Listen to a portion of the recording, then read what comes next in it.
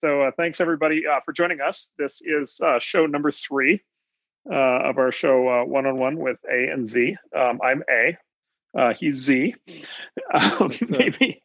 Maybe after we've been in business together for a full 40 years, we'll change the order. Yeah. So we got again this week another round of just extraordinarily good questions, and so thank you to everybody who's been sending in questions on Twitter. They're really smart and are really inspiring. So as long as we keep getting smart questions like this, we'll keep going with the show. And so we got a good dozen today. It'll take us about an hour and a half. And so let's dive straight into the deep end of the pool with the first question. So Matt Scott Crum asks, what's the right way to handle / engage with, or not, politics in the workplace as a CEO or leader of a company? Various tactics from companies like Coinbase to Google have different approaches, and all of them seem imperfect and challenging. So Ben, I will ask you to start with this. Start with the first answer. Okay, let me just point out, because I see Margaret in the audience. Margaret, he asked me this. So if I get myself into the trouble and get attacked later on in the media, it's all Mark's fault. And I should. Oh, wait a minute. Hold on. Margaret has something to say. Okay, here we go. This is a rare, for folks who don't know Margaret, this is a rare moment. Margaret, welcome to the stage. Oh, Margaret may be here just simply to monitor. Let's see. All right. Okay, well, she can cut me. Margaret, feel free to cut me off if you need to. So that is a really good question. Let me maybe I'll start with some principles and then talk a little bit about our approach to it at Andreessen Horowitz. So look, the first thing is, since you brought up Google, one of the things that Mark, you and I talk about a lot is it's super dangerous to copy anything that a company like Google does that has a monopoly position in a product, because that, if you have a product that generates tens of billions of dollars in revenue every year, that can cover all kinds of mistakes that would very easily kill a normal company. And so unless you're Andy Jassy or Tim Cook, you probably shouldn't copy anything from Google directly, just because they're a different animal than 99.99% of the companies out there. So then when you look about, okay, how do you run a company? One thing that I think should be an obvious statement, but I'm going to say it because it's important to keep in mind is, look, every company that's ever been built and succeeded has kind of been run as essentially a benevolent dictatorship. And that's because a company is so much about kind of efficient and high quality decision making. And that's just better done at like company size scale and lifetime by a dictator than by a democracy or a democratic process, which would be kind of much slower and messier, but has other good properties if you're talking about like government or that kind of thing. And so you can't, on the first part of the question, can you sidestep the issue of politics and just be silent on it? I don't think that's possible or a good idea, because by doing so, as the dictator, you have to be the moral authority of the company. Like, it's really, really important, because if you cede, and these issues of politics tend to be moral issues, if you cede that morality to kind of the crowd, then you actually cede all your decision making to the crowd, and then all of a sudden you're no longer, you've lost all your decision making efficiency entirely, and you've lost your competitiveness and so forth. And like I said, if you've got a yes, go ahead. Can I ask, you just said, just to cover what you just said, so why does doing it once lead to doing it for everything, or some version of that? Like, how does that happen? Like, why not make exceptions? Well, because it's the nature of being authoritative. Look, I'm trying to think of a relatively benign one, but like if you say, okay, there's, let's say like free lunch became a moral issue, and you said, okay, I don't know about free lunches. Like, you guys tell me, do you want free lunch or not? And everybody goes, oh, da, da, da, and it's a discussion. They vote on it. You've now kind of set the expectation that anything, look, we need nutrition. Like, how could you have employees that don't have nutrition? Like, once you get into like that kind of, it's wide open what's moral or not in my organization, that really is a one-way door. Because then you've kind of transferred responsibility onto everybody, and now everybody feels that responsibility and wants that say. And it's not really possible to go, okay, we're just going to leave it up to everybody for this issue, and then we're going to go back to the way it was for every kind of subsequent moral issue. And then, as you know, Mark, any issue can become a moral issue, like free lunch, once you open that door. So this is why there's got to be some kind of, the company's moral compass lies with the leader. And if you abdicate that duty, you put yourself in a very dangerous position. Now, it's not to say that you can't ever reverse it or so forth, but it's a very bad experiment to try. So that's kind of like at a top level, you have to, whatever you want in your company, you have to know what you want on these issues. You cannot just leave them open for everybody else to decide, because you'll lose your moral compass as an organization, and you won't stand for anything. And that's not a good option. So the main thing I would say is you have to have an opinion on this.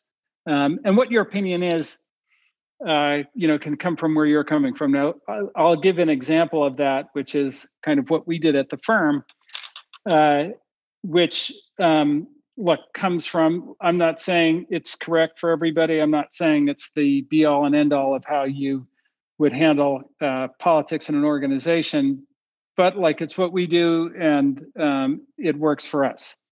So our position comes from our inclusion cultural value, which is, at a high level, it's more involved. You can look on the website, but we are all different.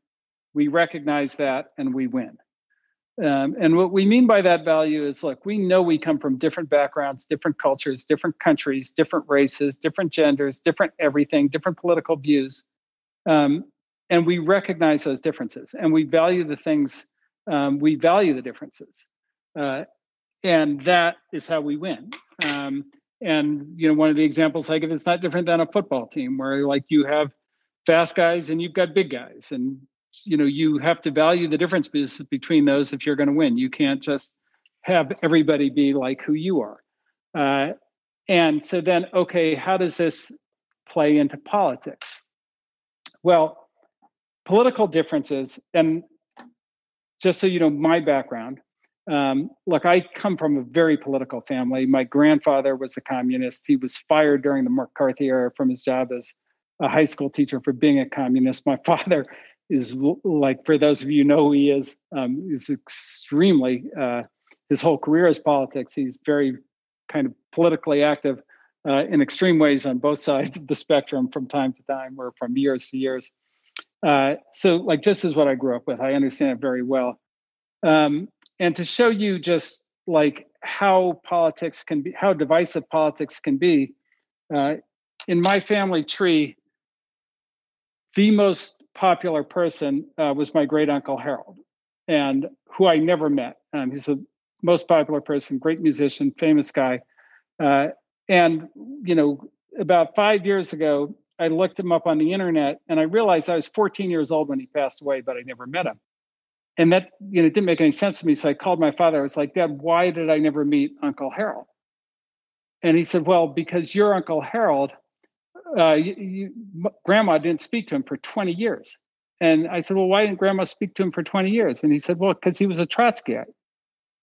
And I said, well, what was Grandma? And he said, she was a Stalinist. So my Uncle Harold and my grandmother were two very, very slightly different kinds of communists that probably most of you in the audience don't even know the difference between whether you followed Trotsky or whether you followed Stalin.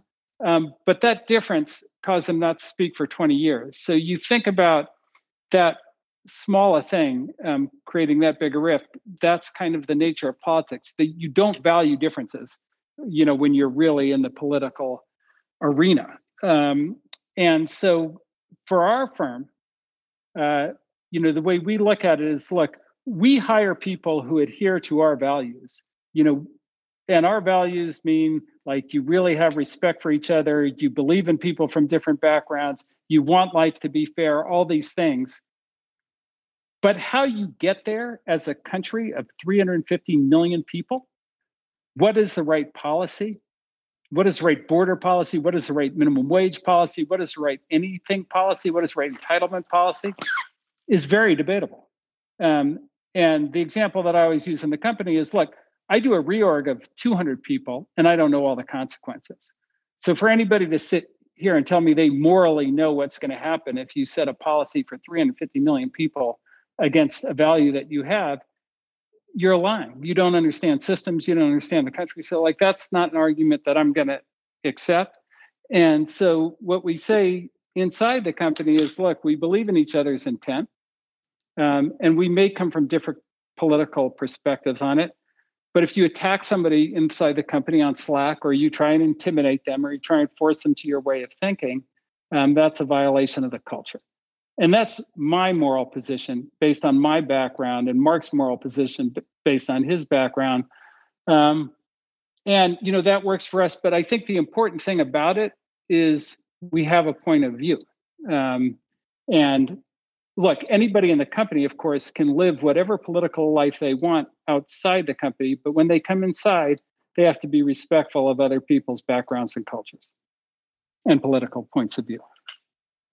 So when we talk to founders about this, I think the question that comes back the most often, and you kind of alluded to it in your answer, but I'll kind of put a point on it because I think it's the one that will be on people's minds, is it's fine to say we don't do politics, like that's the easy thing, but in the moment, like, and especially when something extremely vivid and dramatic is happening in the world that really has grabbed people.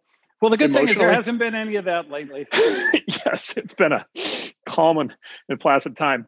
But when something like, really big happens on the national stage, right, where it really basically grabs a lot of people emotionally, and people get very energized. There have been, a whole bunch of those. And by the way, there have been a whole bunch of those in the last 5 years on both sides of the aisle. So not to pick on anyone. But like when that happens, the argument you get back from the employees, if you're the CEO with this position, is no, this issue isn't political. This issue is moral, and that's different. And so maybe you could talk a little bit about like how do you either how do you basically separate these concepts of political or moral, or conversely, like how do you sort of, are they the same, or are they different? Well, so they're intertwined, and I think that like there's a couple of things. One is there's the moral side of it, which is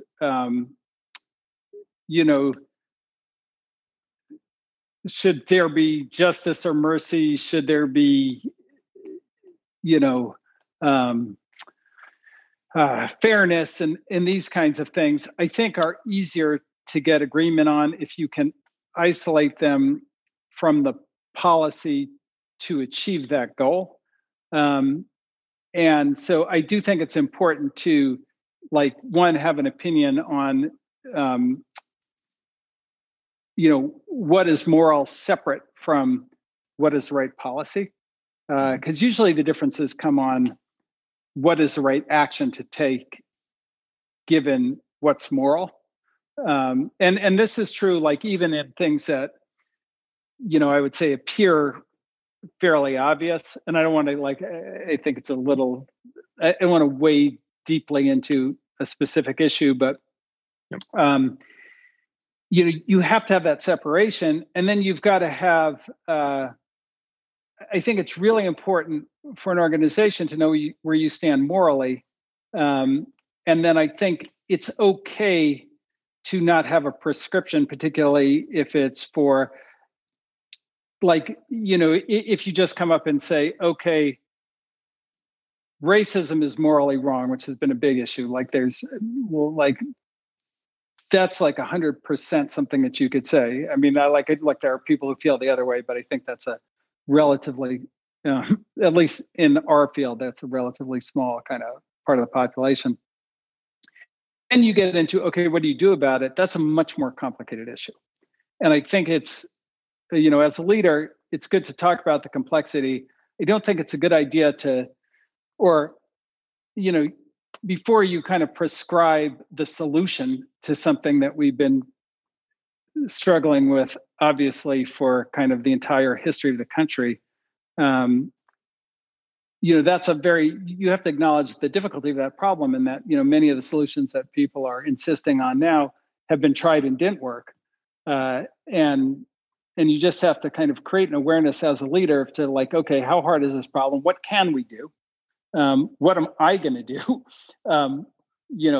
If you need a recommendation, I could advise you on something, but I'm not going to like pretend that I know the answer to something that like we as a people have not come up with an answer for. Like it would be kind of, I think, the right way to approach these kinds of things, to separate okay, what is right from, what is it that we should do? And I think like people jump right to what we should do. And like, if you've got people in your organization that have different views and you're guessing, which you almost certainly are, then, you're going to have to deal with that consequence. And it may be that you kind of isolate certain people, or, certain people don't want to work for you or what have you. But like, that's the way it's going to go with politics. Yeah, and then I would add, you sort of made the argument that like usually people agree on the morality and then they don't agree on the policies. I actually think I would add, I actually think people don't agree on the morality, maybe more often than it seems. So give me an example. Yeah, so fairness. And you mentioned this, but I'll just expand on it. So fairness. So it turns out there's actually two totally different definitions of the morality of fairness. Mm-hmm. Right. One is fairness, which is basically everybody gets an equal share. Like mm-hmm. you and I are like splitting a cake, and we're going to have equally sized pieces, or any version of that. Mm-hmm. And then the other is output relative to input. Mm-hmm. So I work twice as hard as you do. I get paid twice as much. Right. So kind of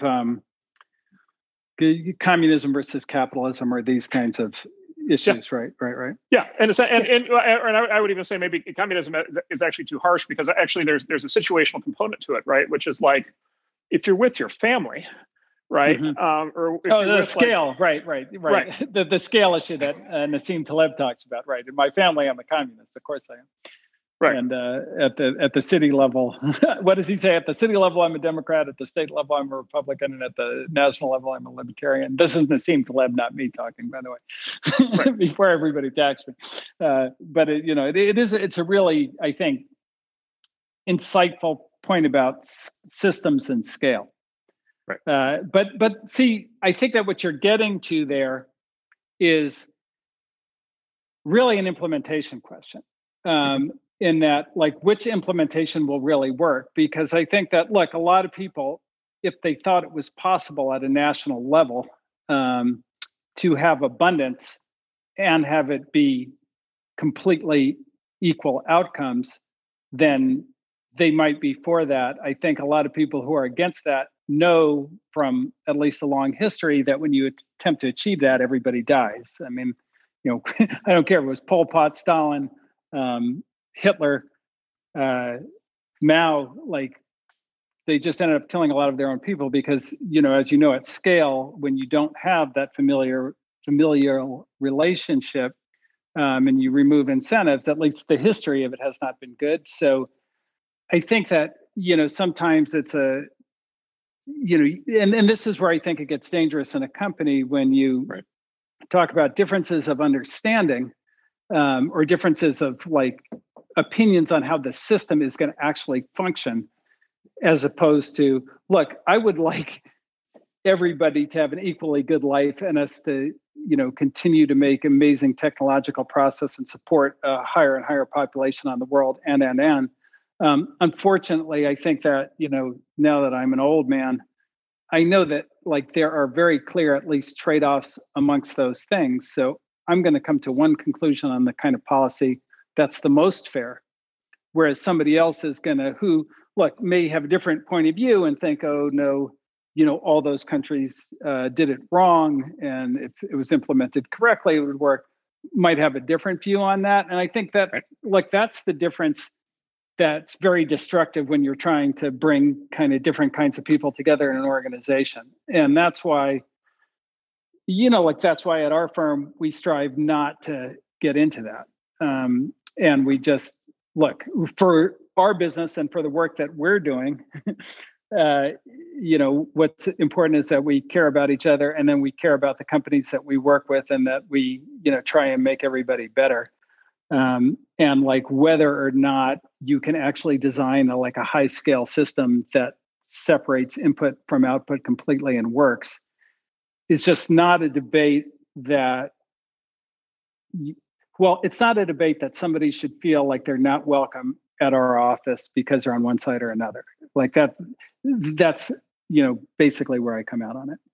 Right. And then you made the point, but I just want to maybe end on this topic, because I think it's really important, which is you just described our approach.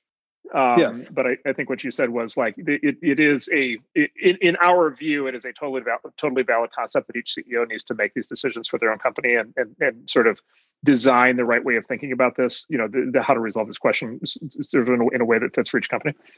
Absolutely. Look, Todd at Okta, Todd McKinnon, who's one of my favorite CEOs, has a very different approach than we do. But one thing that is the same is he is the moral authority there. And he works with his co-founder Freddie on it, and Freddie is amazing. And and that's not to say that all the ideas come from Todd; they come from his whole team and so on. But at the end of the day, he makes a decision on what they're going to do. And I think the most dangerous thing is to kind of abdicate that authority and put it back on everybody who works there. That's a dangerous thing to do. So that'd be my main point for whatever you want to do with your organization. Just make sure that you have a moral point of view. And then Margaret, you were nice enough to come join us. Would you like to weigh in before we go to the next topic? Oh, hey Margaret, we can't hear you. I think we've decoded the problem. She's definitely there. She came off mute, but I think, there we go. Hey Margaret. There, can you hear me? Yes. It's an AirPods thing. Sorry about that. AirPods are gone. So one thing that's worth pointing out, having been a CEO and an employee, is I think it's worth pointing out that I think what most employees are not paying attention to is that they may not want their leadership to decide all their politics for them. Right. Because that can go horribly sideways. Right. Great because point. I mean, the three of us may not agree on everything. We agree on a lot of stuff, but definitely, policy by policy, and given things are divided, there's probably large disagreements. So please don't decide my shit for me. Thank you. And then number two is, I think if you want to say okay, there are no politics at our office, which is what we've done, is you do have to compensate for giving people a huge inspiration of a goal that they can get behind, to compensate for sort of the lack of religion or whatnot at the company. And I think that sometimes gets overlooked, and then they become conflated. It's here's the politics religion, and it subsumes the company agenda, or here's the only agenda, and we don't explicitly say what we do and don't engage in. That will be my practical point of view. Thank you. Yeah, no, that's super helpful and clarifying. And I 100% agree. Mark, you're on mute. I don't know if you're talking. Oh, I was being incredibly compelling. I gave the secret answer, but nobody heard it. So we're right on track schedule-wise. We're a third of the way finished, even though we're only done with one of the 12 questions. Mm-hmm. So we will go to the next topic. That was the hardest question. Yes, that was the hardest. We won't put the hardest one up front. So, the next topic is it's not directly related, but it's also, I would say, in the deep end of the pool. So Emmanuel Goussart asks, last week you spoke briefly about the importance for leaders to learn how to identify talent they don't have, that the leaders don't have in others, and avoid hiring only people who have a similar background and mindset to the leaders. What do you recommend to develop this skill? Yeah, so that's a great question. And I think it's it's different at kind of different levels of talent. So, when let's talk about like the most basic thing, which is, okay, hiring executives. And look, we've had, sometimes if you're an engineer and you're the CEO, you want to hire an engineer for everybody, like, oh, here's an engineer that failed our engineering exam. Let's put a clean shirt on him and make him an SE or something like that, and that tends not to work, right? So, the first thing you have to do is learn how to hire, like, who's going to be great at the jobs that you haven't done and that you don't know about, like, say, the sales leader. Because, you haven't been a salesperson in your career. You don't know what talent that is or, what drives it, because you're not from there. So a really good way to start is to basically spend time with 4 or 5, heads of sales who you've heard are really good, and just basically ask them, well, what does it mean to run a sales organization? What are the challenges? What's the difference between a good sales leader and a great sales leader? How do you test that in an interview? When you ask them that question, what do you want the answer to be? What's a bad answer? What's a good answer? What do they have to show you that they know how to do? That kind of thing. So you can start to kind of build a model of what that talent looks like and how somebody who actually knows what it is would evaluate it.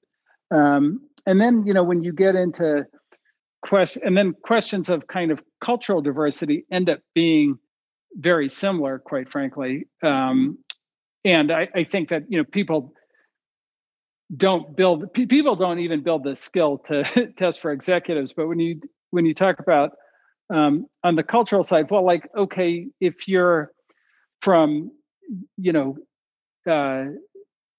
Vietnam, like, what is it in your culture? What's in your background? Like, what would you look for in hiring somebody versus, if you're African American versus if you're Jewish? Like, what is your profile? Because everybody profiles to themselves.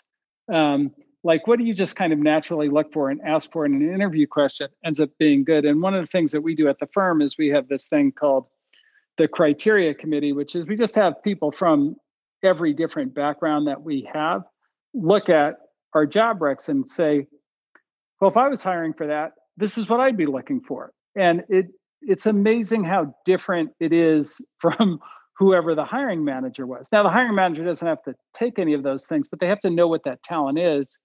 And then if they do want that talent, then they can go to the person who advocated for it and say, okay, how would you test for that? How do you know if somebody is great at building relationships? Because that's not something I'm great at.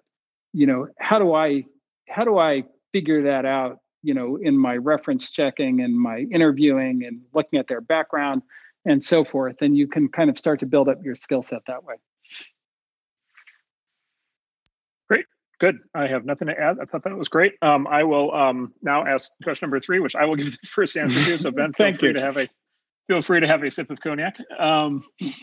Omar Ismail asks, how do you build a prepared mind? So I think this is in reference, this may be in reference to just discussions that we've had in the past, or interviews in the past, where we talk about the need for the need for prepared mind. So the need for prepared mind certainly as a venture capitalist, but in certainly a lot of areas of tech and in the rest of life. And of course, if I'm not mistaken, I think this is originally like a Zen concept, right? Which is to be able to yeah, it is. That's right. But then there's some balance, right? Because you want to have like an open mind, but you want to be prepared to accept new information, and maybe preparation, being prepared might involve knowing things ahead of time. So not having a completely open mind. So I guess I would give just a couple of things on this, and I guess I would say that this. Okay, so I should back up. This is something I've thought a lot about, because what I've noticed generally in life is that basically that people kind of change as follows, which is if you are lucky enough to watch little kids play, which for little kids is basically everything they do if they're given a chance. If you sort of watch little kids, and I mean like 2, 3, 4, 5, 6, they're basically running just this. They have basically insatiable curiosity. I mean, the entire world is this just like absolutely spectacular, kaleidoscopic, like exploding sensory adventure. that they're on. And it's just like they're experiencing everything for the first time. And it's all just so incredibly interesting. And then they basically run, the way I think about it is they basically run just like an unending series of like experiments in applied physics. Many of which result, are of the form of like, boy, I wonder what happens if I drop this, right? Or I wonder what happens if I throw this, or what happens if I scribble on this. And so it's just like, thousands and thousands and thousands of these experiments. And it flows out of this sort of very natural curiosity engagement with the world. And then most people, not everybody, but most people, and I'd include myself in this, mostly what happens is you kind of learn your way out of that. And I use those words kind of very deliberately, which is kind of like you run the thousands of experiments, and then you get older and you start learning other kinds of experiments about how to relate with other people, or what kinds of jobs to have, or what to spend your time on. And you start to learn a lot of negative lessons, right? You start to learn, a lot of things that don't work, right? And some of this is very useful. I do not touch the hot stove. I do not, stick the fork into the power outlet, right?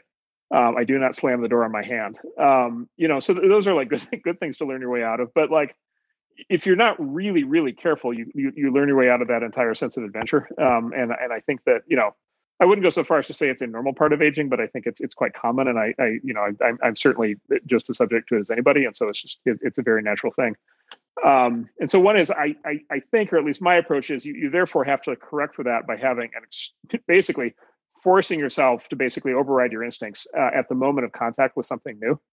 And so it's a great example. I mean, we're all here on Clubhouse today, but you can spend any amount of time on Twitter searching Clubhouse, and you'll see people who are like, I've heard of this new Clubhouse thing, and I think it sounds stupid, or I think it sounds like, it must just all be a bunch of terrible people, or it must just be like, I can't be bothered. And it's like, look, there's a new idea in the world, and at least some people think it's a good idea, and it's bouncing off of other people like they're made out of Teflon.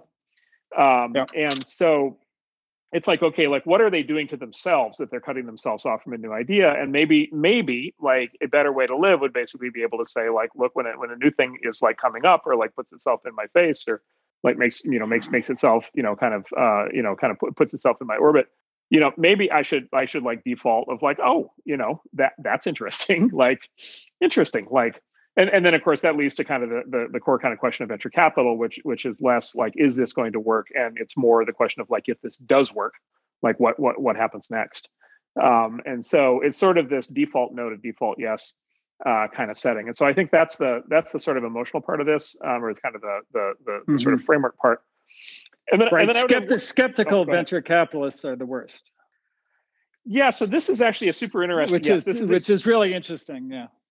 Yeah. And by the way, I should also say for people, put it this way, there are a lot of skeptical venture capitalists out there, and I will say, I have been that from time to time, and it's something that I try not to be. But let me actually describe that's a real good point, Ben. So why are there skeptical venture capitalists? Well, some people are just ornery and skeptical, and they're probably not going to succeed in the job. But you actually run into very successful venture capitalists who are skeptical, and that's a harder thing to explain, because it's how did they ever succeed if they're so skeptical, if they're so basically averse to new ideas?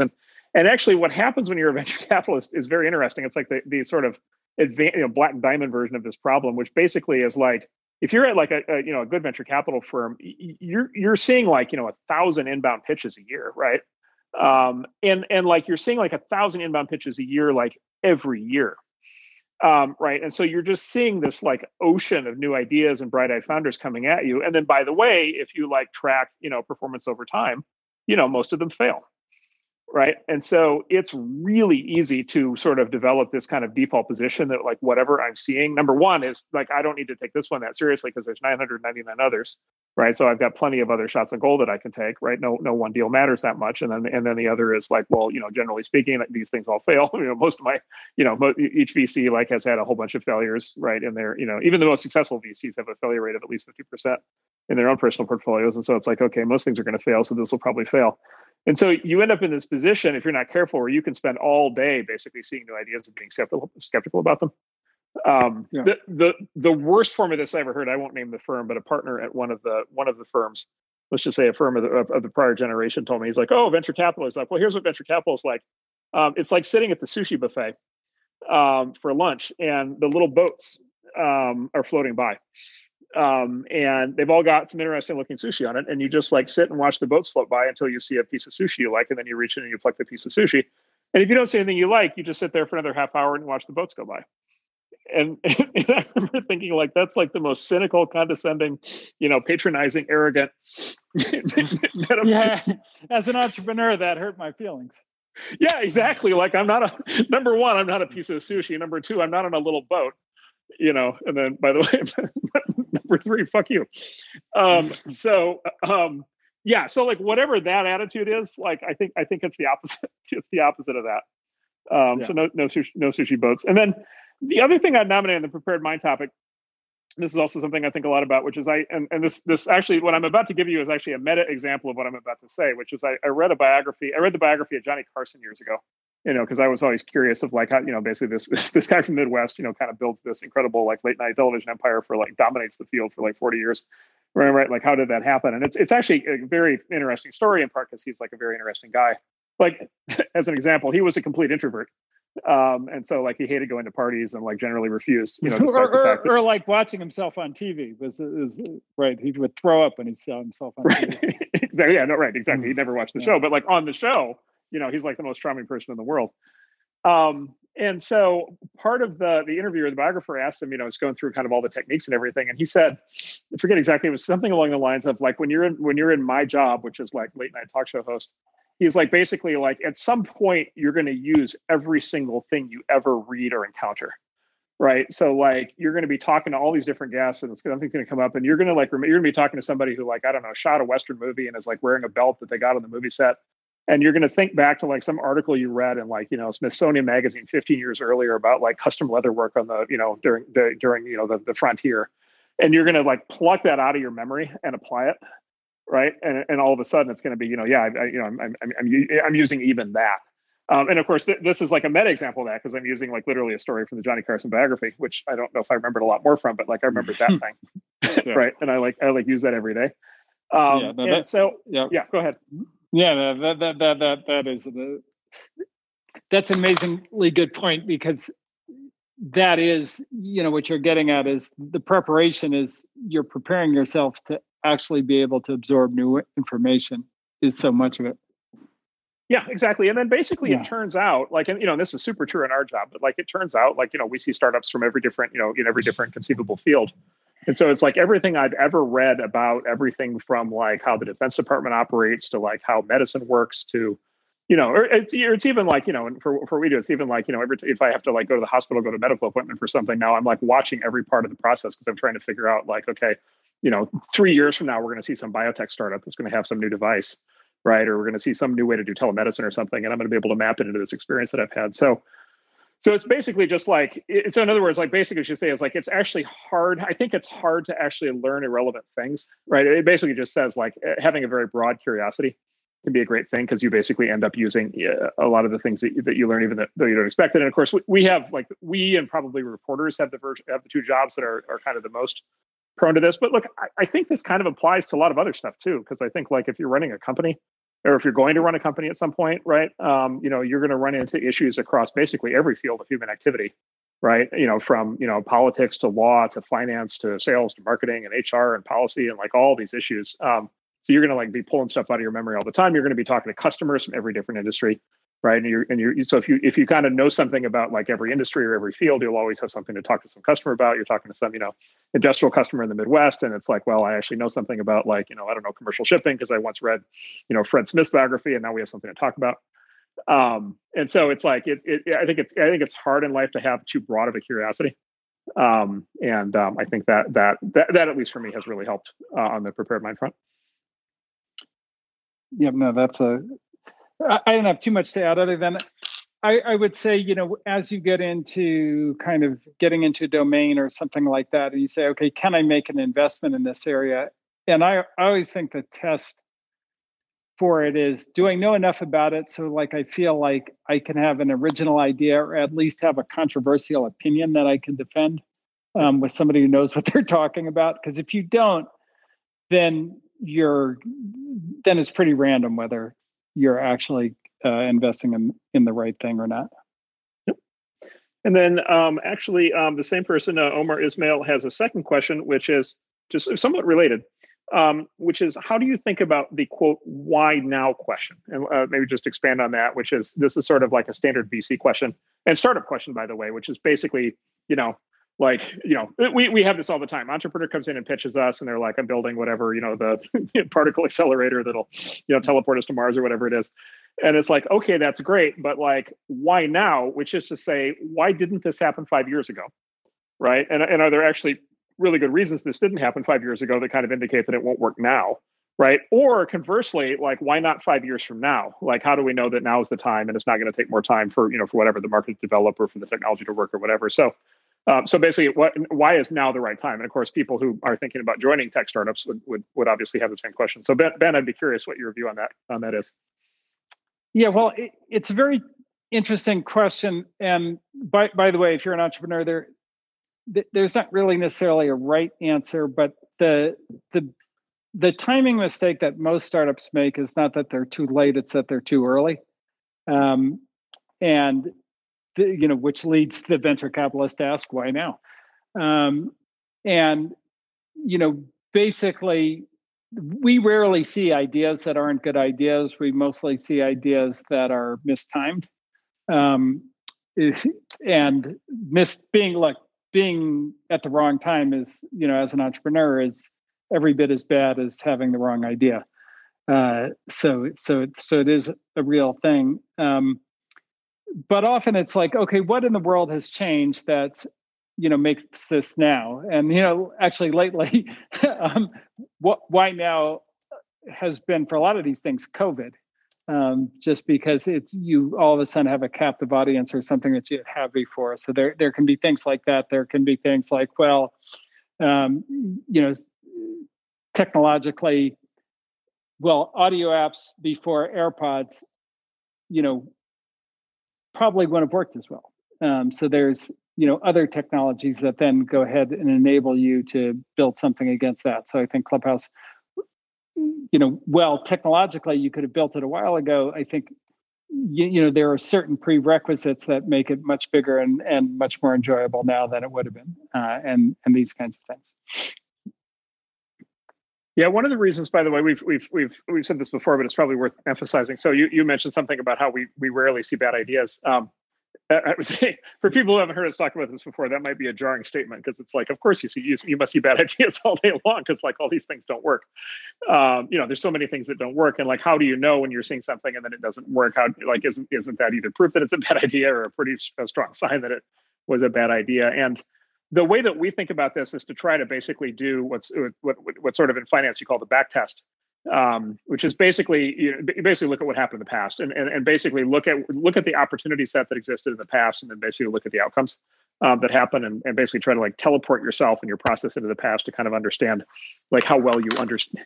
Try to understand how well you understand what your process will lead to, like when confronted with a set of opportunities. And one of the things when you do that, for example, in our business, is you go back and you look at the .com bubble, right? Which was sort of, it's kind of circa, broadly, let's say it was circa 1995 to 2000, although I would argue the true bubble was only there at the very end. But what became known historically as the .com bubble, and there was the crash of 2000 and lots of tech startups went out of business.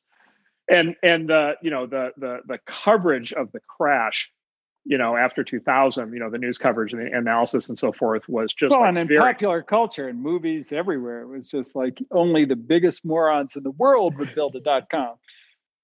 Yeah, exactly. Yeah. And in fact, and then you had these very specific object lessons, of which two big ones jump out. One is was Webvan at the time, which was online grocery delivery, Instacart, which today is Instacart, and then the other was what was it? The pets.com. Pets.com. Yeah, Pets.com with the famous sock puppet. There was a whole like hilarious expose on that one that was just very entertaining. And these are companies, for those of you who are too young to remember, like if you Google these companies, like these are companies that were like gigantically present in like popular culture in like 1998, 1999, and then just like catastrophically wiped out in like between 2001 and 2003. And generated like huge exposés after the fact about basically about like how stupid the ideas were. Was like obviously everybody should have known that you can't do like grocery delivery online. That model just simply doesn't work. Yeah, also, pets don't have credit cards. Right, exactly. or even just like literally for pets.com, it's like literally like it doesn't make any sense to like deliver like a 50-pound bag of dog food. Like, that could never work as a business. And so like that just got hammered home so profoundly. And then as Ben alluded to, like today you have Instacart. And then, for like pets.com, you had this company Chewy, which yeah. I think Amazon bought. The pets market is amazing. I mean, there's not just like pets.com, there's pet vacations and pet walking and pet grooming. Like every imaginable pet product is a success right now. Yep. Turns out people love their pets. And they have a lot of them. So it's like, basically it's like if you actually go back and you actually look at the range of ideas, kind of between 1995 and 2000 that failed between 2001 and 2004, like in almost every case, there is a huge success that followed, basically in the decade plus that followed. And so basically like our conclusion from that is like, okay, like for example, for number one, it would just be like, look, the thing to do is just like, just assume the ideas are right. And basically, if you're going to worry about if you're going to spend any time worrying, worry about the specific implementation details. But the other hugely important thing was like, don't have scar tissue. Like, don't conclude that because Webvan didn't work, right, that therefore the online food delivery can't work, and so therefore Instacart won't work, right? Like that chain of logic is actually wrong. The idea was good, the timing was bad. So anyway, so that's why we say, and then why the question is such a good question, is it almost certainly, at least in Silicon Valley, it's almost certainly not a bad idea. Like whatever it is, if it doesn't work, it's almost always timing. And then as a consequence of that, it basically means like you can actually predict a lot of the future successes. Like you can predict like what they're going to be. And basically it's actually quite easy. You just make a list of all the things people are excited about today. And then you just keep things on that list until somebody actually like builds a really big company doing that thing. Or, in the case of certain things like Craigslist, you can literally just take every single icon on the home screen and it will become a giant company. So the great ideas are like literally all around us. Like they're most of them actually already exist kind of in the zeitgeist. Yeah, that's exactly right. Like, and the other thing is, entrepreneurs bet their lives on these ideas. They generally thought about them before they did that. And that leads us to, that actually leads us to a related question, a more specific question, building on that one. So Rebecca Hudson asks, how do you predict the market size of a product that doesn't have a market yet? So it's funny because at our firm, one of the things that we always say is predicting the market size is the thing we get wrong the most often. We underestimate the size of it. And it's not just a market that doesn't exist, that actually gets created by the product. By the way, that was Netscape, and that was Netscape, LoudCloud, Opsware. There was no market for any of those when we started those, so we're very familiar with the idea. But even more so, products that have markets, known markets. I mean, I remember when Lyft and Uber came around. People were going, well, what's the size of the limo market? What's the size of the taxi market? But those were way, way, way underestimated versus, the market that actually got created with a dramatically better product. So it's a very complicated thing. So I think we really much more look at the quality of the founder and the quality of the idea itself and how big a breakthrough it is. And if it's a big enough breakthrough to change consumer behavior, and it's a genius entrepreneur, then, we make that bet and not worry about exactly how big it is. But what do you think, Mark? Yeah, I always think about it as basically, it's like, this is one of those pick your poison things, where it's like, basically you can divide startups on this axis of basically, a startup basically building a better product for an existing market. Or a startup building a product for a market that doesn't exist yet. And it's like a pick your poison thing, right? Because like the good news, right, with you probably do a two by two matrix on this, if the market already exists, then the good news is like you don't doubt the market size, right? You may underestimate it, right? It may be too small and it may grow a lot, but like at least there's a market there. And so, when like, DEC or Sun or later, other companies went into, SGI or then later Intel, Microsoft went into the computer market, like at least, they did know there was a market for computers because IBM had proven it. When IBM went in the computer market, it was much more of an open question because there was no computer market at the time. And there were actually a lot of skeptics about that too. So that's kind of the good news, bad news. Well, that's the good news on that one. The bad news on those is you have incumbent competitors, right? And like, lots of startups succeed against incumbent competitors, but like you have to take them seriously, and they can often present a real challenge. The good news with companies going into markets that don't exist yet is no incumbent competitors by definition, right? And so like if you get your thing figured out and get product market fit, you can just go, right, without somebody coming in and trying to stomp on you. But the problem is like that, who knows whether that market exists, right? And one of the things you find like with startups is like market research for a product that doesn't exist yet, right? Like sometimes, yeah, that's a waste of time. Yeah. So Steve Jobs famously said, nobody asked for a Macintosh. Like, you just like, you have to like picture yourself going in and doing a focus group, right? In like, whatever, 1983 or something, where everybody's using like IBM PCs. And you have to say, well, what if we had this computer that like smiled when you booted it up, and it had this ability, this paint thing and this Windows thing. And like nobody had seen or heard of such a thing. And by the way, what if it costs like three times as much? And what if it does, what if it doesn't have any apps when it first launches? Right. And like, what set of questions are you actually going to ask that are going to get back an answer? And by the way, the answer you might get back might be like a false negative, which is it's like people just can't envision the thing until it's put in front of them. And so they don't know they want it. Or, the answer is going to be false positives, which is, oh yeah, that sounds great. Right. Because people are just like mouthing off and they don't actually have to like spend money on something. And so their kind of actual, actions aren't predictive from what they say. So like it's for the markets that don't exist yet, like it those are the ones where it is an actual leap. Like, I mean, look, you do all the work you can. You do prototypes and you do like lots of trials and you mock-ups, and there's lots of stories. One of the great stories on that front is Jeff Hawkins, who basically essentially invented the modern smartphone in a way, sort of pre the iPhone, in the form of the Palm Pilot. He famously carved out of wood like a prototype for what the form factor of a smartphone would be.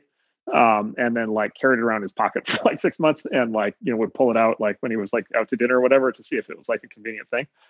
And so, like you do as much as you can, do customer interviews and all that stuff, but like, you don't fundamentally, you'll never really know, I don't think, until the thing actually makes contact with the customer. Yeah, that's definitely right. Which is kind of the exciting thing about it, and then you have to know, when to give up if it's not working, which is also a challenge. Yep. Generally when, if you're a real entrepreneur, it's when you completely run out of cash. Exactly. Or when everybody quits, and not even necessarily then. Yep. Yeah, no, definitely. Okay. All right. Let's see. We have about 35 minutes to go. So let's do one industry specific thing. So I love this question. So Joe Faleo asks, what specifically is blocking nuclear power plants from being built? This is, of course, a very topical question this week, after what happened in Texas last week, when people, a lot of people were like very severely put under threat from a lack of power in Texas during a very cold period. What do you think of third gen and fourth gen reactors? What does the energy industry look like in 10 years? So I'll try and then see what you think of my answer. So, So once upon a time, nuclear power was the belle of the ball. And this was like in the 1950s and probably in the early 1960s. So sort of the atomic age, it was even called at the time, and physicists were the rock stars. Einstein was famous and all these guys. And it was basically, there were sort of obviously nuclear weapons, which, at least were given, some credit for ending World War II. At the time. And then, there was also the rise of nuclear power, the prospect of basically unlimited power from the atom, which was very exciting. And then basically what happened, actually a couple of things happened. So one is, there were some issues, there were some problems. And I think it was, what was it, 3 Mile Island? 3 Mile Island, Chernobyl. Yes. yes, exactly. Some famous problems. There's some famous problems. So 3 Mile Island was an American civilian reactor that had a big issue. And then Chernobyl was a very scarring event in the 80s, and that was a military reactor that went critical. And so one is like literally you had this, it almost felt like the ick factor, where it was basically like the mental image of something glowing radioactive green went from something that was like, oh, wow, that's really cool, to like, oh my God, that's horrible, like kind of in just a couple of steps. And so there was sort of this very kind of big like emotional swing against nuclear power. And then, and I'll come back to that in a second, why I say that was primarily an emotional swing. And then the other thing that happened was basically a split. I don't know if it was a split or it had to do with sort of the formation of what we now consider the modern environmental movement. But basically, over the last 40 years, basically since the 1970s, there's been this split in the environmental movement, for people who care about the environment and, carbon emissions and global warming and all these things. There was a split basically between people who said, look, like we have a civilization that needs power, and like quality of life, like both in our country and globally is in large part a function of access to power, for everything from, indoor lighting and heat all the way through to like, incubators for, kids in the NICU and so forth. And so we need to generate like lots of power. And basically the actual clean way to generate lots of power is actually nuclear. And there are environmentalists who take that case. I'll also come back to that. And then, of course, there was the other part of the environmental movement, which was basically like, no, like not only is like nuclear power bad, but like the whole idea of economic growth is something that we should question. And in fact, we should probably shoot for degrowth, right? And we should probably be trying to reduce the amount of power. And in fact, we should probably be trying to reduce population size. We should be trying to, reduce growth rate. And we should be trying to reduce kind of the footprint of humanity on the planet. And basically what happened sort of after the 1970s is basically that second category of environmentalists basically won by like, 10,000 to 1 or like 100,000 to 1 or like 1,000,000 to 1. And so nuclear kind of went like completely out of fashion, kind of comprehensively, both in the culture and in, kind of in the environmental movement. The reason I go through all that is there are actually now environmentalists, and actually the one that I always pay the most attention to is Stewart Brand, because Stewart was one of the actual original environmentalists in the 60s and has been active in the movement for 50 years and is still active today. And also just happens to be like one of the smartest people on the planet, as well as honestly one of the nicest and most generous. And Stewart actually, I think this entire time has actually kept the faith. And so you have basically a guy with like impeccable environmental credentials. He like founded the Whole Earth Catalog and like did all these things over the years. And he's actually like, I think this is a fair representation. Like he's 100% pro nuclear power. And in fact, he wrote his most recent book on this topic is called Whole Earth Discipline. And this is one of the topics. And he basically makes that first environmentalist case that I mentioned. And then what sort of modern nuclear power advocates will point out is something actually quite interesting, which is, yes, there were these highly publicized disasters at places like 3 Mile Island and at Chernobyl and so forth. But if you see, it's on Wikipedia, you can look it up on Wikipedia. If you add up the total number of deaths attributable to civilian nuclear issues, including 3 Mile Island and Fukushima and basically every other civilian reactor that's had a problem, like the actual magnitude of deaths associated with those issues has been shockingly small. And to the point of like, people will be surprised when they see how small it was. And in fact, the accidents actually tend to be actually construction accidents more than nuclear power accidents. It just turns out like it's not anywhere near the kind of issue just from a health and safety sort of impact that people think. And then the other is like you have to index it against the alternatives. And so like one thing is like, as we saw in Texas last week, like number one, lack of power is a bad idea, right? Or use of wind power in a place where, for example, the windmills might literally freeze, which was what happened in Texas. Or the traditional way that people get power in the rest of the world. And the traditional way that people get power in the rest of the world is they burn wood in their homes. And burning wood in one's home is not something people have done in the US for a long time, but it's still very common around the world. They did that in your home for a while. Yes, that is true. Burning wood in the home is actually extraordinarily dangerous, and actually globally generates actually a lot of preventable deaths every year. And so, people need to do something to generate, heat and cook food and so forth. And like, if they have to do that, they'll do that. And it's like, it's really bad. Now, we don't see that, right? Because like, we don't do that. And, you never see, a picture of somebody doing that in the newspaper. You just see a picture of a big, scary nuclear reactor. And so this is one of those kind of seen versus unseen things. And so Stewart and other kind of pro-nuclear environmentalists make the argument of like, basically, it's time to reconsider this. It's time to relook at this. Like, we're all trying with like solar and wind, but like the problem with solar is like the sun's not always out. And the problem with wind is like the wind isn't always blowing, and we like still don't have like effective power storage, right, at large scale. And so like we actually can't, Germany has found this for the last decade or so, which is we actually can't cut over to full renewables because we won't have 24/7 power with full renewables. which means we need some other form of power. And if like we don't build nukes, that probably means we're still going to have coal-fired plants, and that's also a really bad idea. And so I think it's time. Like I think it's like I think if you're not an environmentalist, it's definitely time to dig into nukes. And then even if you are an environmentalist, I think it's time to really take seriously what Stuart says and really think hard about this. Yep, and I think that's right. I mean, the other thing, right? Almost all the fossil fuels have pretty high death rate. I mean, just things that nobody ever talks about, like people dying on oil rigs, is like a very, very. It's like one of the most dangerous jobs in the world. I think work on that, and then I also think like you probably understated how devastating it got in the popular culture against nuclear. So, I mean, when we were kids, Mark, you remember they would train us on half-life of the nuclear things and like what it meant, and it never goes away, and it's going to contaminate the environment forever, and these kinds of things. And I think that, that talk track and that education system was never updated for the advances in technology over the kind of subsequent 50 years. Yep. And there's been no effort. So I think, when you think about the modern nuclear movement, it's got just a lot of cultural work to do. Homer Simpson works at the nuclear plant and he glows in the dark.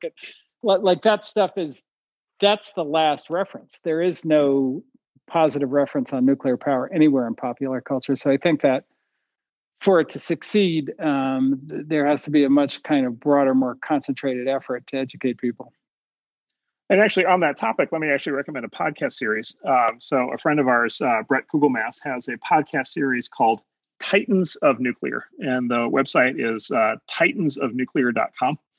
And Brett is an engineer, with a sort of top engineering credentials. And he has actually traveled all around the world for the last few years. And he is actually up to 294 episodes.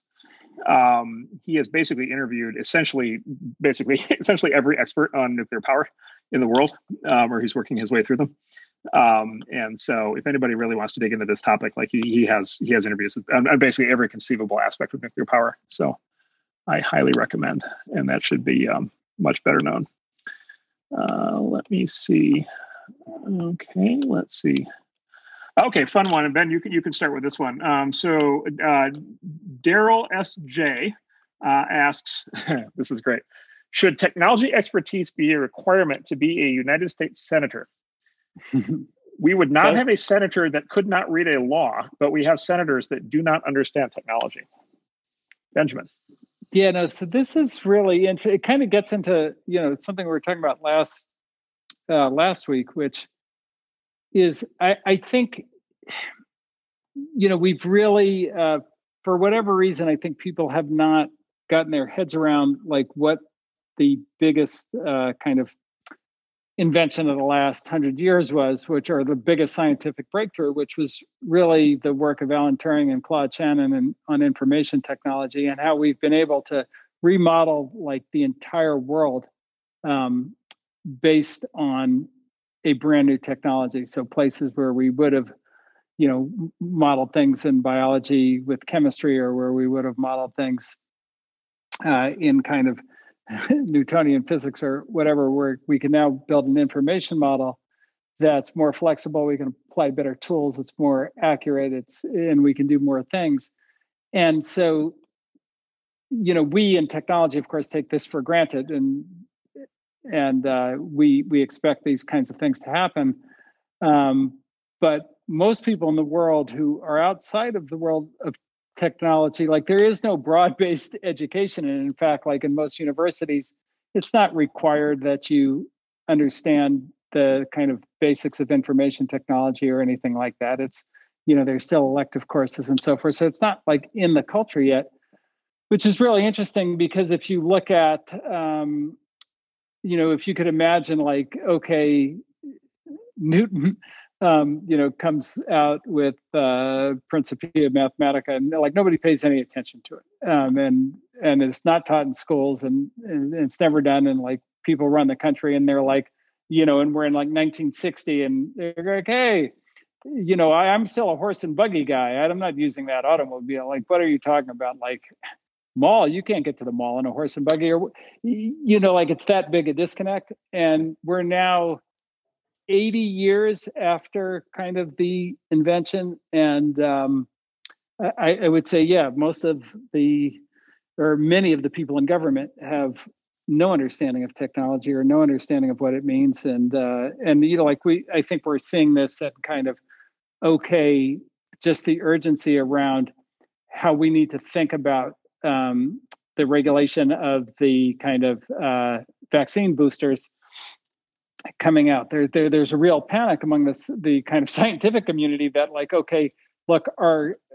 the people in the government don't understand how this vaccine works. Therefore, they don't understand what's required for the FDA to approve the booster, which means therefore, this COVID thing could go on for a much longer time than is necessary, simply because the people making the laws don't actually understand what the hell's going on. And so I am kind of coming to the conclusion that it's becoming a bigger and bigger problem. But look, we don't have I don't know that we have a great requirement that you have to know the law either. By the way, I don't know. Is there? There isn't. Is there any test to know the law to be a senator? I don't think so. The bad news is no. The good news, as it were, is that they're mostly lawyers. Yeah, that's true. But not all. Not all. So I would add another. I agree with all that, and then I add another lens on it, which is Douglas Adams. I just pulled up this quote. Douglas Adams, who wrote The Hitchhiker's Guide to the Galaxy, once said the following. He said, "I've come up with a set of rules that describe our reactions to technologies in 3 parts. Part 1, anything that is in the world when you're born is normal and ordinary, and it's just a natural part of the way the world works. Part 2, anything that's invented between when you're 15 and 35 is new and exciting and revolutionary, and you can probably get a career in it.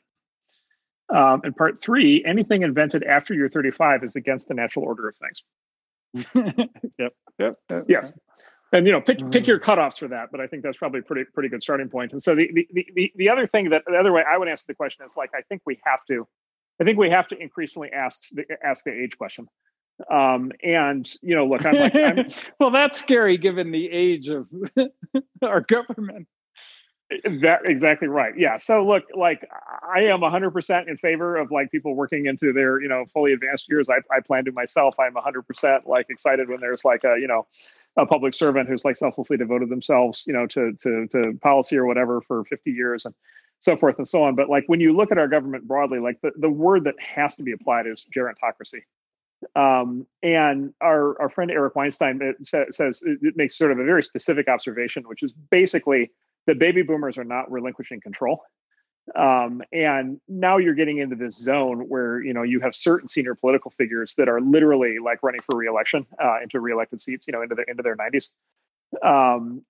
It's just it's a challenge to keep up with this stuff. Douglas Adams is 35. It's a challenge to keep up with this stuff when you're 40, much less 45, much less 50, much less 80, much less 90. At some point, the world does change, and the issues change. And if you didn't grow up with any of the, kind of technologies that matter, any of the new things that are happening, I do think there is a fundamental question. Even if you were well educated at one point, how likely is it that you're going to grasp all this stuff? And then I bring it up as a very specific baby boomer thing because basically what's happening, and by the way, you can kind of track this across fields. This isn't just politics. It's also true, for example, of university presidents. It's true of principal investigators who get National Science Foundation grants. It's true of actually CEOs in a lot of cases. Is basically, it's the baby boomers are basically not retiring. And again, maybe you can admire them for it, but they're not retiring. And then basically what's happening is across sort of a very broad swath of institutional leadership in our country, including the government, seen most notably in the Senate and in the Supreme Court over time, is basically it looks like Gen X is going to get basically skipped. Right. So it's not clear, for example, that there will ever be Gen X university presidents, just as one example. We may just simply get skipped. And the reason is the boomers may just simply hold on until the millennials, right? Until literally when the millennials arrive. Right. And so leadership in this country might go straight from the boomers to the millennials. Now, if you have a dim view of Gen X, which includes Ben and me, then, fair enough. But so many people do have a dim view of you and I. They do. So, maybe that's valid, but this is weird. And I guess even more than saying it's weird, it's ahistorical. It's not how things used to work. And so we have gone from one mode of operation to another mode of operation in terms of expecting kind of when leadership turns over. And honestly, like I think with potentially big consequences. And I think the sort of technology, I would say, sort of fluidity and awareness and fluency with technology, is certainly one of those consequences. So, well, how do you contrast that though against kind of both, wisdom that comes with age and the Lindy effect of trusting a politician that you've at least seen for a while and know isn't completely bananas? Yeah. Exactly. No, look, those are very good. I mean, and this is obviously the claim for anybody who's 80 who's running for office. I guarantee they're running on their experience, right? Yeah. Right. So yeah, no, look, that's the counter argument. Look, the other side of it is just like the periods of incumbency, right? Is like if somebody's running for, most senators that are running for re-election when they're 80, like if you look at their backgrounds, they've been in government for like 45 years. Yeah. Right. Or longer. Right. And, for like senators, for example, it's, they were in, they're typically in the House for some period of time, often, 10 or 20 years. And then they've been in the Senate for like 30 or 40 years. And so, the other is just like simply duration, which is like, okay, like, at some point, should there be people with different backgrounds? Should there be people with, let's say at some point, should there be people with different life experiences? Yeah. Right. And by the way, not just in tech and, in other areas, healthcare is an obvious one. Like, they're just like, for example, the government determines, these same folks determine, our sort of national healthcare policy. They control a sixth of the economy and all of our health outcomes through the legislation they pass, and the role of the government in healthcare. And like, the number of doctors in the Senate and the House is, vanishingly small. So that's another example. Military vets are on the rise, which is, I think, probably a good thing, just because the military is so important, such a big, important part of the government. But there aren't that many doctors. Yeah, certainly now also, that would help. Yeah. Oh, also, and medicine keeps getting more complex, right? So, well, yeah, and changing. I mean, like I say, we've gone to a new, or a more advanced model of the body, and so you can apply computer science techniques to biology now in a way that you absolutely could not. Certainly a decade ago, and that changes things a lot. So if you're outdated by 10 years, that is very outdated. That's like being outdated by 100 years 10 years ago. Yep. So we'll wrap. We have 3 more questions. We'll go to about 8:30. So Joshua Sushan asks, how has your definition of success changed over the years, not just in the CEOs and startups that you work with, but also with your firm as a whole? So Ben, definition of success, and how is it changing? Yeah. So, and some of this is, I'll just say, let me put myself in the old category, because I have changed my definition of success quite a bit, and like some of it is personal, and some of it is just kind of life learned. But, I used to be very focused on, okay, like what is the, what's the outcome? What's the, how big did this get? How much money did it make? Et cetera, et cetera. Increasingly, my definition has changed to expand to, what was the quality of the time spent on that thing? And I think about that, and I find that if you have success on that, i.e., like if, for example, Andreessen Horowitz is a good place to work where people like spending time at work and it enhances their life and they learn, and then that they transfer that into the companies that we work with, and those companies are better off from having spent time with us, then one, that's a reward within itself, and then 2, that usually leads to all the other kinds of successes. And it's a much more tangible thing because it's something that I can work on every day, every minute, because it's everything that we do every day. It's how we treat each other. It's how we kind of respond in a crisis. It's how we like show up to a meeting. It's how we listen. It's how everything we do, as opposed to if you go like, okay, can we get $50 billion under management, or can we, have the highest returns of any VC or something? Like, what do I do about that today? And the question gets like really abstract really fast. So that's I would say the core way that I've changed how I think about things. Yeah, and then I'd give, I think I'd give actually an answer which I think might actually be the same answer. which is basically sort of, yeah, I would say sort of how well the people we work with are able to do, and not just while we're working with them, but also after. Yeah, that's a great way to think about it. Yeah, and I think this I think is, on the age topic, I think this is an age thing. This is probably a little bit of a sort of legacy thing, which is basically like, okay, like great, the products are great, they had a great impact on the world, like so forth. The companies made money, so forth. But it's like, okay, these people that I had a chance to work with, right, and these people that I could like basically help in a crisis, right, or these people who I could help teach something to, or these people who I could like be there when they needed me. These people were able to do these things. And then these people, Silicon Valley is this just like incredible kind of, sort of as a sort of incredible family tree that just keeps like branching off in all kinds of, amazing new directions. And so, the people you're working with today are going to end up, starting companies and building companies and joining companies and doing other things in their lives, for years and years and years to come. Right. And they're just going to like cover just an incredible amount of ground. And so to be able to kind of, to be able to basically have the attitude and be able to take pleasure in the fact that people were then able to kind of succeed in life and succeed at work, for kind of years to come. Like, I think that gets to be quite gratifying. And then look, the other thing is, it isn't just about the employees themselves. It's also about their families, right? And it's also about their communities. And so their ability to then have a positive impact on the people around them. It's like, this is something you see, like when people are like financially successful in Silicon Valley, all of a sudden they're able to provide for their families in a totally new way. They're able to, donate philanthropically in the community. And like, you see that happening up close. And I'd say that's an increasingly important kind of component of my satisfaction. Yeah, no, and I think that's right. And at the end of the day, that's what, that's what I remember about Netscape. That's what I remember about Opsware. It's not, I remember the last day when we sold Opsware to HP, and I remember when we sold Netscape to AOL, but like the time spent and like the things that we did right are amazing. And then the things that we did wrong are still painful now. So I do think that's what's important. Yep.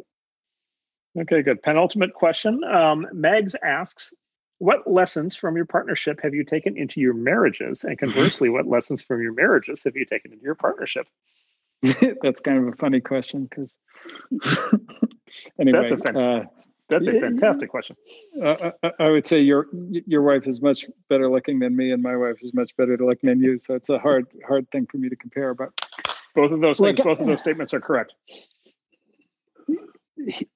I guess my biggest thing that I've kind of learned from both that have enhanced each other is, and it's kind of an out of fashion thing, I would say, because of the way the world's gone, is the value of commitment. And really like commitment to something bigger than yourself, and commitment to each other, and commitment to being there. Because if you have like a real commitment, without that, you never get to anything honest. You never can get to the truth, because you're always have to watch what you say, because you could basically destroy the partnership at any minute. You could, like things could go astray and this and that and the other. And, the value of being committed to each other and like what you get out of that is so much bigger than the freedom of being uncommitted. And, like I watch people who are uncommitted in their business life or in their marriage or in their relationships. And, they think they're getting this optionality.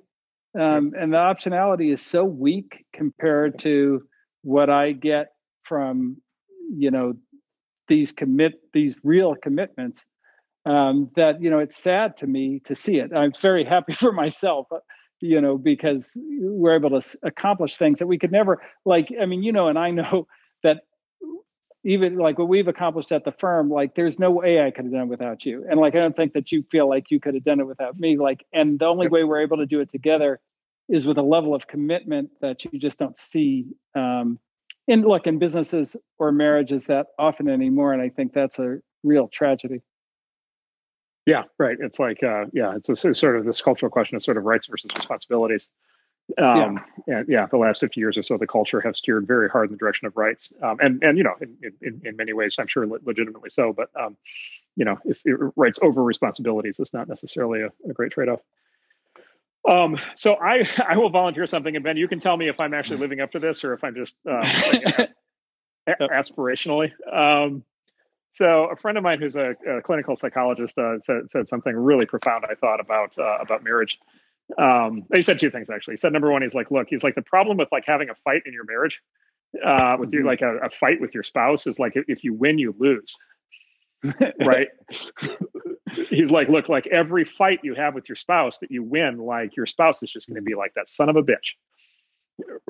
Right. Like resentment. He basically says this is what causes marriages to collapse. Basically, resentment builds up. And a lot of it comes from this dynamic. And so whenever he's like, you know, whenever he has like a patient or whatever who's like in some big fight with their spouse, like, you know, what on earth are you doing?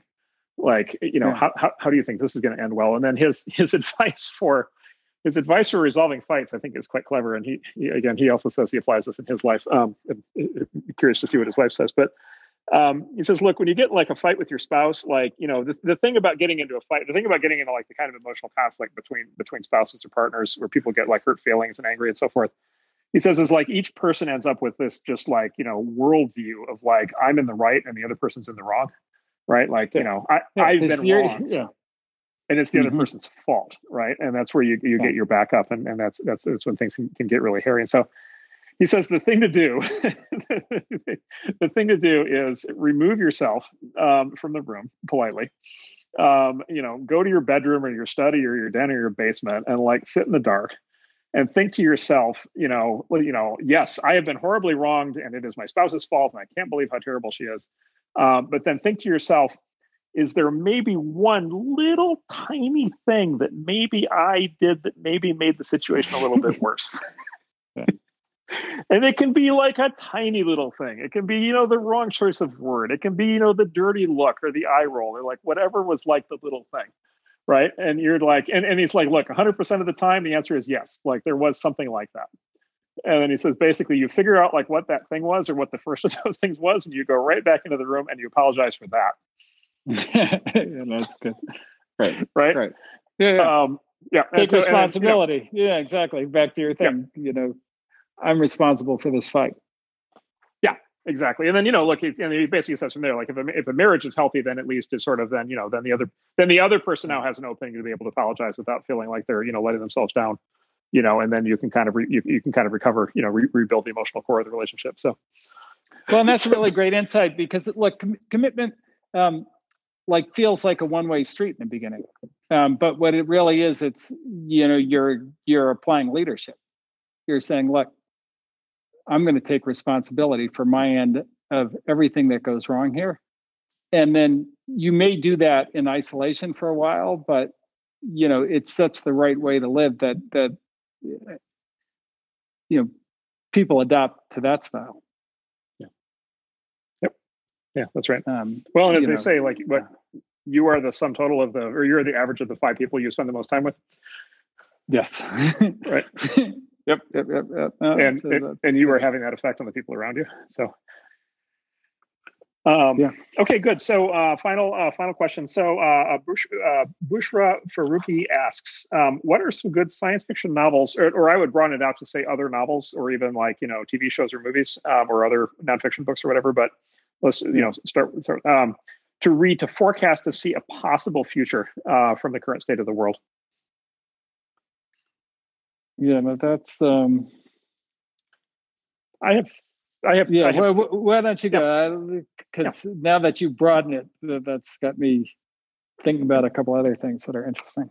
Yeah, sure. So I'll start with 3 novels, 3 science fiction novels, and so I'll say right up front, I'm a sucker for cyberpunk. So these are sort of all in that category, but I think they're all great, and they've all had a big impact on me. So. One is a book that I actually can't believe is not a cult classic. It really deserves to be a cult classic. It's a novel called This Is Not a Game. And it was written years back by this author named Walter John Williams. And it is basically, he spins forward basically this concept of the augmented reality game. and actually, this is like becoming actually like quite relevant in our world because I won't name names, but there are a number of very kind of there are a number of sort of very energized, so let's say, political or social movements afoot in the country that have elements, and not that they're games, but they have structural elements of an ARG. And specifically, what I mean by that is like there are these very interesting kind of mergings of like online movements and offline movements. Mm-hmm. Right, where like the things that happen online drive activity that happens in the street, say, and then activity that happens in the street feeds back to online. Or even going back, it's like the Arab Spring. What sort of what happened like in Egypt. Would have been a good example of this also. So it's this kind of convergence of kind of online and offline organizing, and activating people, and specifically activating crowds, like activating large mm-hmm. groups of people. And so it's a novel basically about a actually designer of these games who basically gets embroiled in a significant real world event, and then pulls out her skill set of basically orchestrating these games to try to solve the problem. And so it changes your view, or at least in my case, changed my view on basically what the form of political action in the future will look like. Second one is a novel, actually related novel called Rainbow's End, written by Vernor Vinge, who's one of the great science fiction novelists of the last century. So it's a book, actually, it spins out sort of the future of augmented reality. Mm-hmm. And so it spins out this kind of future of, okay, what happens when we all have glasses or contact lenses that basically make the world look and feel and sound, like however we want it to look and feel and sound. And what happens when we can basically choose our own reality, right? Not we can choose our own reality today in terms of like what we, who we listen to and what we believe, but like tomorrow we can change our whole reality in terms of literally how like everything looks. Right. Yeah. Including like, where we are, right? Again, can change arbitrarily because we can basically, teleport wherever we want because we'll have, kind of full televisual, ability to kind of jump all around the planet and so forth. And so he spins forward kind of what that world's going to look like, which is really good. And then the third one is a novel I actually read when I was a kid, which I still love, and is still ahead of its time. It's called Dream Park, and it's written by the famous author Larry Niven. And this is one where, again, it's just like, it's almost impossible to believe this hasn't been a big budget movie. But it's basically about the construction of these kind of mixed reality environments. And so it's a little like Jurassic Park. It doesn't have dinosaurs per se, but it's a little bit of like, okay, or like Westworld maybe. There's like a theme park, and then everybody's basically kitted out with these with augmented reality devices, and then they're sort of in this blended environment, in this sort of very rich world that gets constructed as a combination of virtual and physical elements, and then the plot kind of builds from there.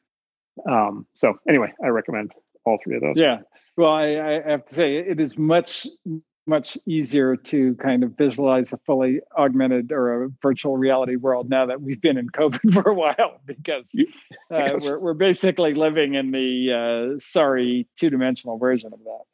Yep.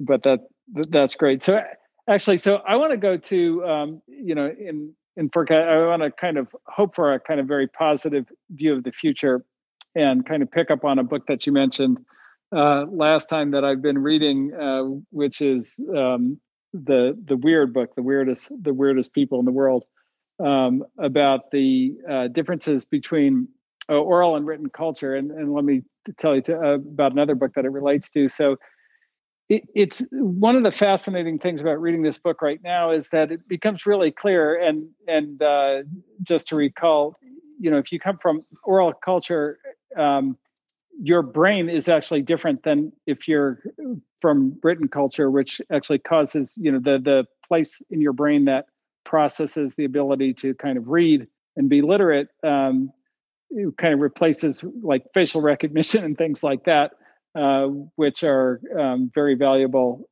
if you're kind of primarily social or kind of a relationship person and these kinds of things. And the misunderstandings between those two cultures, which of course, we have both of, in this country and plenty, have been kind of misinterpreted, I think a lot in terms, particularly recently, and, things that could be attributed, like I think more accurately to the differences between written and oral culture, that, everything from like white supremacy to racism to this, to that, the other, when they are like really true, like significant and interesting cultural differences. And then which takes me back to this another book that came out this year called Black Spartacus, which is the kind of history of Toussaint Louverture and reviewing who is the leader of the Haitian slave revolution, which is the only kind of slave revolt in human history that resulted in a new state. And when you look at Toussaint from that lens, what you find is he was kind of bilingual culturally in that he was born a slave, but he, of course, became extremely literate and went through his master's entire library and read on, government and economics and all these things. And then, the great story of the Haitian Revolution is him mastering both French colonial culture and, most of European culture as well, which is kind of this written culture as well as oral culture. And kind of combining his knowledge to, at least temporarily unify the country in a very, very interesting way. And it makes me think that the answer to a lot of our problems is to reconcile the two cultures in some way. And I think that, hopefully we do that in a peaceful and really productive way where people can recognize each other, which would be an incredibly bright future, and not just kill each other, which is a little more of the path we're on. Good. On that note, we have hit 8:30. We're right on time. And so thank you, Benjamin, once again. All right. What a note to end on. Yes, Thank you, everybody, for coming. Those were some very interesting questions, and we had a great time talking about them. Good. And we will see everybody same time next week. Yes. Thank you. Okay. Thanks, everybody.